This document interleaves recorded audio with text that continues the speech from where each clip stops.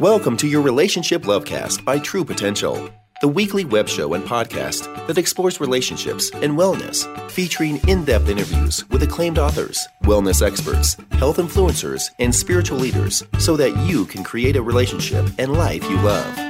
And now your host, Andrea Corella. Welcome back to your Relationship Lovecast. Several years ago, I watched an incredible TED Talk by Simon Sinek, who spoke about leadership and business and began the Start With Why revolution. We will discuss this concept more in depth on today's show, episode 28, and we'll apply this concept to our relationships with our romantic partner, family members, friends, and our relationship with ourselves and our purpose. In our current busy, stressed, and overstimulated routine, we can lose sight of our why and get lost in all the to-dos and running around patterns of behavior. We get caught up in urgency and lose sight of what is most important. This can happen in our work and home environment when we don't take the time to reflect and decide what our heartfelt and awe-inspiring driver for why we do what we do. In order for us to apply this Start With Why concept in our relationship, our communication, and our decision-making process, I have invited David Mead, who works with the world-renowned thought leader Simon Sinek, as a corporate trainer. David believes that every one of us deserves to wake up inspired to go to work, feel safe while they're there, and come home at the end of the day fulfilled by the work we do. He works with leaders to help them create an environment where people show up to work because they want to, not because they have to. Everything David does is designed to propel positive change so they can meaningfully touch the lives of others. David began developing communication and content, which evolved into speaking and facilitating workshops inspired by Simon's simple yet powerful message. David now travels internationally, helps people shift their perceptions about the reason their organization really exists, what leadership is, and how human biology plays into it all. He has presented to over 80 organizations in a wide variety of industries, including Johnson & Johnson, Capital One, and Home Depot. David also co-hosts the Start With Why podcast, which is downloaded in over 150 countries and counting. Thank you so much, David, for being with us today. You're welcome. Thanks for having me. Great. So can you briefly explain the Start With Why concept? Sure. So this is something that Simon discovered about 10 years ago now. And the simple idea behind it is that every single one of us knows what we do. Some know how we do it or how we're different or special or how we are set ourselves apart from somebody else. But very few individuals and organizations, for that matter, really understand and, more importantly, can articulate why they do what they do. And so this basic concept is around focusing on that why component of it, because we're really good at what and how, but sometimes the why can be lacking. And it really gives that purpose or that drive or that direction to everything that we do. Now, how can we apply this concept to our romantic relationships, our relationships with our parents and siblings, as well as our children? You know, I think this is such a human concept, and the great thing about it is that it can apply to any relationship that you have, whether that be personal or in business. But the whole idea behind it is the why is really about a long-term view. And so often, you know, in relationships or at work, we're so focused on the short term, right? We have a problem or a challenge or something that we're trying to overcome, and we have a hard time looking past that specific issue or that specific challenge or problem. What the why allows us to do is to look, again, take that step back, sort of get that 30,000-foot view of why are we really in this to begin with? What did we come together to build? What did we come together to accomplish in the long term? And so when we can look at that, specifically in the realm of close personal relationships or family, it's taking a step back and recognizing we're stuck together. We're family. There's really nothing you can do about that. You can't really quit or get fired from your family.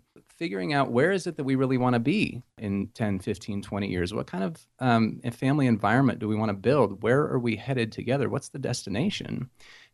And when we can keep a view on that sort of perspective allows us to take those maybe short-term challenges or immediate things that we're dealing with and just look at them in a little different light. And so if somebody's entering into a romantic relationship, or they're choosing to get married or have children, what sort of thought process should they go through to really articulate and define what their why is? This is the real challenge, is putting that why into words, because the why it's a belief, it's a feeling. And so, and as Simon talks about in his TED Talk, the why is born in the limbic part of the brain, which is the part of the brain that controls feelings, but it doesn't control language. And so we have a hard time articulating why we do what we do. And this is the reason that most people start with what instead of starting with why, is because the what is easy to talk about and the why is a little more difficult. In terms of a relationship, the why is really based on common values and beliefs. If you have a common set of values and beliefs, and this is just a human thing, no matter what type of relationship we're in, we feel most comfortable with people who share common values and beliefs. We like to be around people who are similar to us, who share common values and beliefs. This is just a social phenomenon that makes us human. And so when we're entering into a relationship, even though we might not necessarily sit down and say, okay, here's our relationship and let's articulate a why for it, if we can have that relationship with somebody who shares common values and beliefs, that's a great starting point. That's where you feel the connection. That's where you feel the trust. Again, feelings come from that limbic part of the brain. And when we connect with people on that feeling level, even though on the outside looking in, people don't seem like a very good match, all the whats maybe point to the fact that they shouldn't be together. But when you're with that person, something about them just feels right. You can trust them. You can be yourself around them. You feel like you have commonalities and similarities that bring you together. That's really the seed of the why. It's not that you have to go through a formal process to articulate the why for your relationship. You may choose to do that and say, hey, where do we want to be in 25, 50 years? But the more important thing is, do your values and beliefs align? Because that's really what's going to keep you together, moving in the same direction. Mm. And how might this apply also to parenting when two people maybe have had different upbringing or different ways of approaching parenting? And how can they bridge that gap so that they can resolve and come to some sort of agreement and collaborative partnership in that parenting decision? It's funny that you bring that up, because that's very topical at my house today. So you can speak from personal experience, I would imagine. I can, yeah. My wife and I come from very, very different backgrounds. We were raised differently. We were brought up differently. And when we're raising our son, who's 6 years old, and we've got another one on the way, but we differ a little bit in the way that we would, going back to the golden circle, in the how we would go about raising our son, right? And so if you're focused on what you're doing or how you're doing it, these conflicts can arise. These little petty things can come up and say, well, I think, doing it this way is better than your way. And so we can get into these little disagreements and arguments. If we put those aside for a minute, and again, take that 30,000-foot view and think about what are we really trying to accomplish? Why did we decide to be parents? It's not so that I can be right and you can be wrong. It's so that we can together raise this child to become more than we ever were ourselves. With that perspective, then we can come up with new ideas, with new ways. It's not about my idea versus your idea. Now it's not what's in our best interest, but what's in the best interest of our son. I think that's one way that you can apply that in a parenting relationship. Great. Now, how can people who are in a committed relationship shift their perceptions on the reason their partnership exists, or be able to shift their perceptions when they're in that disagreement so that they can come together and work together? This idea of perception is a huge thing, and you talk about shifting your perception, which is super, super important. If we're not careful, and again, if we have that short-term view, which is usually rooted in what we do and how we do it, then we take things at sort of a step at a time. We solve a challenge, or we overcome a roadblock the best that we know how with the information that we have right then. But what the why allows you to do in this perception shift is, again, to lift your head up a little bit rather than looking at your feet. You look up and you look down the road a few years, and you just, again, shift your perception. What is it that we're really trying to accomplish here? What is it that we're in this for the long haul for? I mean, I'm not a relationship expert. You are. Mm-hmm. So I'll use my limited ability to speak to this. But Nobody gets married thinking that it's only going to last for 6 months or a year. You don't go into it that way. You don't go into a committed relationship of any kind, whether it's marriage or anything else, thinking, geez, this is probably going to be great for 6 months and then it'll probably fall apart. The reason that it often does fall apart, or the reason that we often do run into those challenges, I feel, is just because we fail to take that long-term view. We get so stuck on the short term, we are looking down at our feet rather than looking down the road, working together on the same side of the table to figure out what is it that we want to work toward that's bigger than ourselves, that we need each other to get to. And we often get selfish and worry about, what am I getting out of this, or what am I not getting out of this? I think that that's a huge component that creates a lot of conflict and a lack of collaboration, is when we are so focused on just our point of view and not being able to look at the big picture and to really see the impact of our words and our actions, and also realizing that it's not just an I, but it's a we, and how to be able to work together and be mindful of some of those perceptions that can get in the way or interfere from looking at things with fresh eyes or from a new perspective. Mm-hmm. Now, what is leadership in a relationship, and what would that ideally look like? I know that you typically focus on leadership in the business arena and in organizations, but I would imagine some of those same principles apply in leadership of a home or of a family.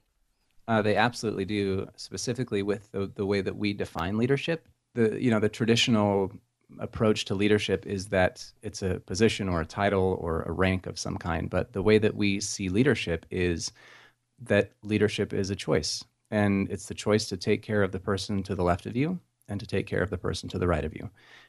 Leadership is really about creating an environment where people feel safe, where they feel like they belong. And when you can create that type of environment, whether it's in an organization or at home in a relationship, that's where trust and loyalty are built.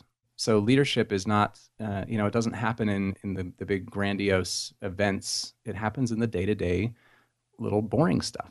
And really what leadership comes down to is putting the interests of somebody else before your own. In the little thing, and as parents, we do this all the time without even realizing it. We will happily make sure that our children are fed before we are. We just naturally do it because we want to create that environment where they feel safe. When we do these little things for our spouses, hold the door open, or whatever it is that puts their interests before our own, that's leadership. Beautiful. And I think that so often, especially, I think we can start off that way. That's why in the relationship at the beginning, there's all that romance and being able to really prioritize the other person and to really share that love. And I think over time, sometimes that concept shifts and we maybe feel depleted, or we feel stressed, or we feel burnt out, or we feel empty in some way.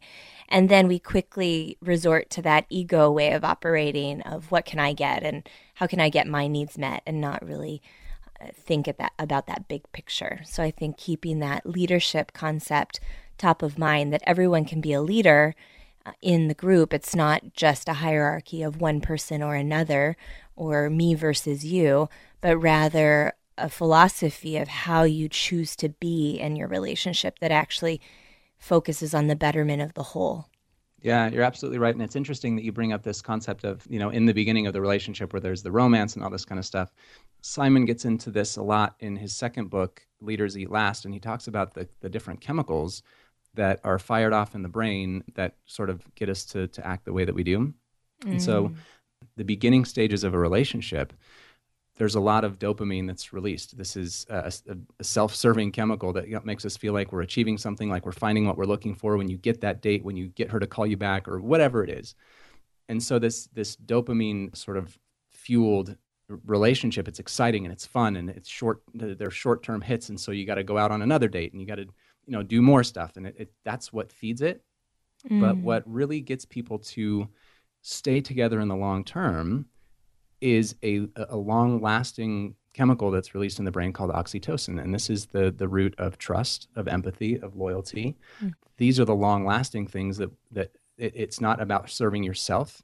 It's about putting others first. And when you put others first, oxytocin is released, and that's what keeps people together in those trusting and loyal relationships. And how might this apply also if a partnership if two parents are creating this environment in the home where they are focusing on those moments, those precious, simple moments in our day-to-day life that really allow for that bonding hormone, that oxytocin, to be released periodically in the relationship and in the home.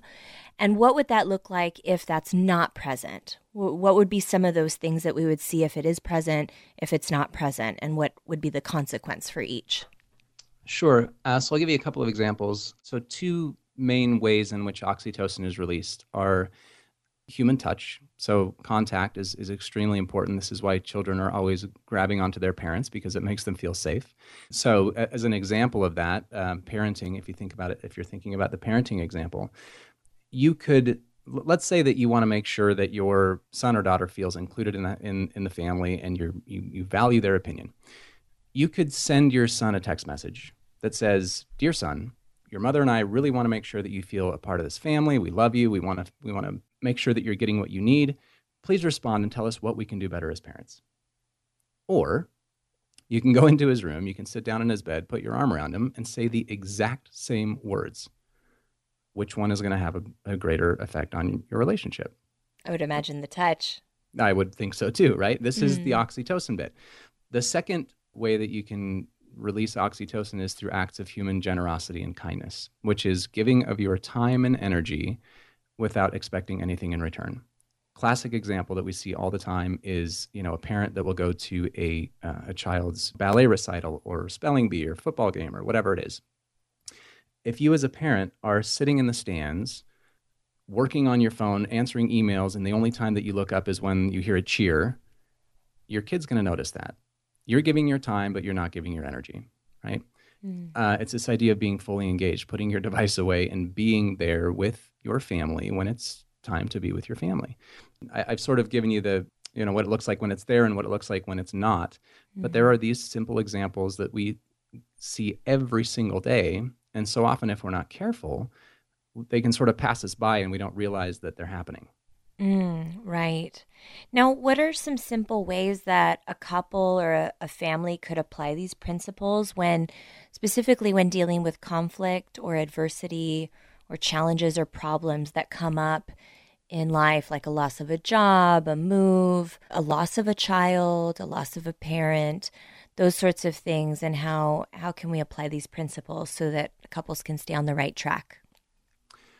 Well, I think it sort of depends on what you've got in front of you. If it's a conflict between between partners, for example, that's a little bit different, I think, than if you as a couple are dealing with the loss of a child or loss of a parent. The reason that I make the distinction, at least the way that the distinction shows up in my mind, is if you imagine a table, right? When you have conflict, this is my experience, it feels like I'm on one side of the table and my wife is on the other side of the table, and we're sitting there, pecking at each other, trying to figure out which side of the table we should be on, right? Or the reason that you should be on my side of the table, or the reason I should be on her side of the table. With the other, where you've got something like, a death in the family or something like that, it feels more like you're both on the same side of the table tackling the same problem.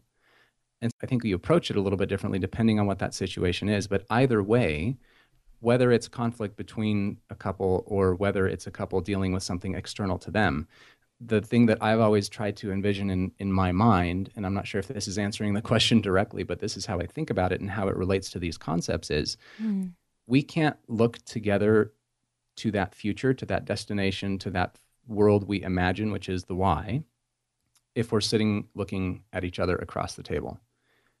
We both have to be on the same side of the table, looking in the same direction, looking at that distance, not down at our feet, but why are we in this for the long haul? What are we trying to build here? What is this going to look like in 5, 10, 15 years? What did we commit to? It's, again, that shift in perception or that perspective that you talked about is, rather than only looking at what we're dealing with right now, how does that affect the whole? Let's step back and look at the bigger picture.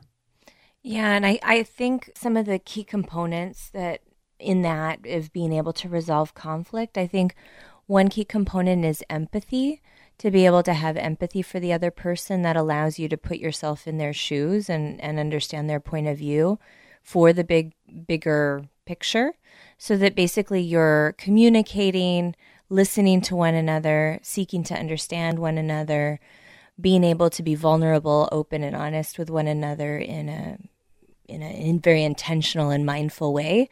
And that if that conversation happens and has all those components to it, that really they can be able to see how they can work together and be on the same team. Because sometimes it can be hard, especially when that emotive part of the brain, the limbic system, is fight, flight, freeze response and getting activated, or that panic or that distress, where we go into maybe that survival mode of fighting or arguing or moving away from and avoiding those tendencies, that those components can allow people to stay in the conversation ultimately so that they can look towards that long-term objective why, as well as the present day steps that they need to take to be able to get there. Yeah, absolutely. It's really easy to talk about this, in an interview, but when you're in the moment, getting out of that limbic brain and out of that fight or flight response and switching on that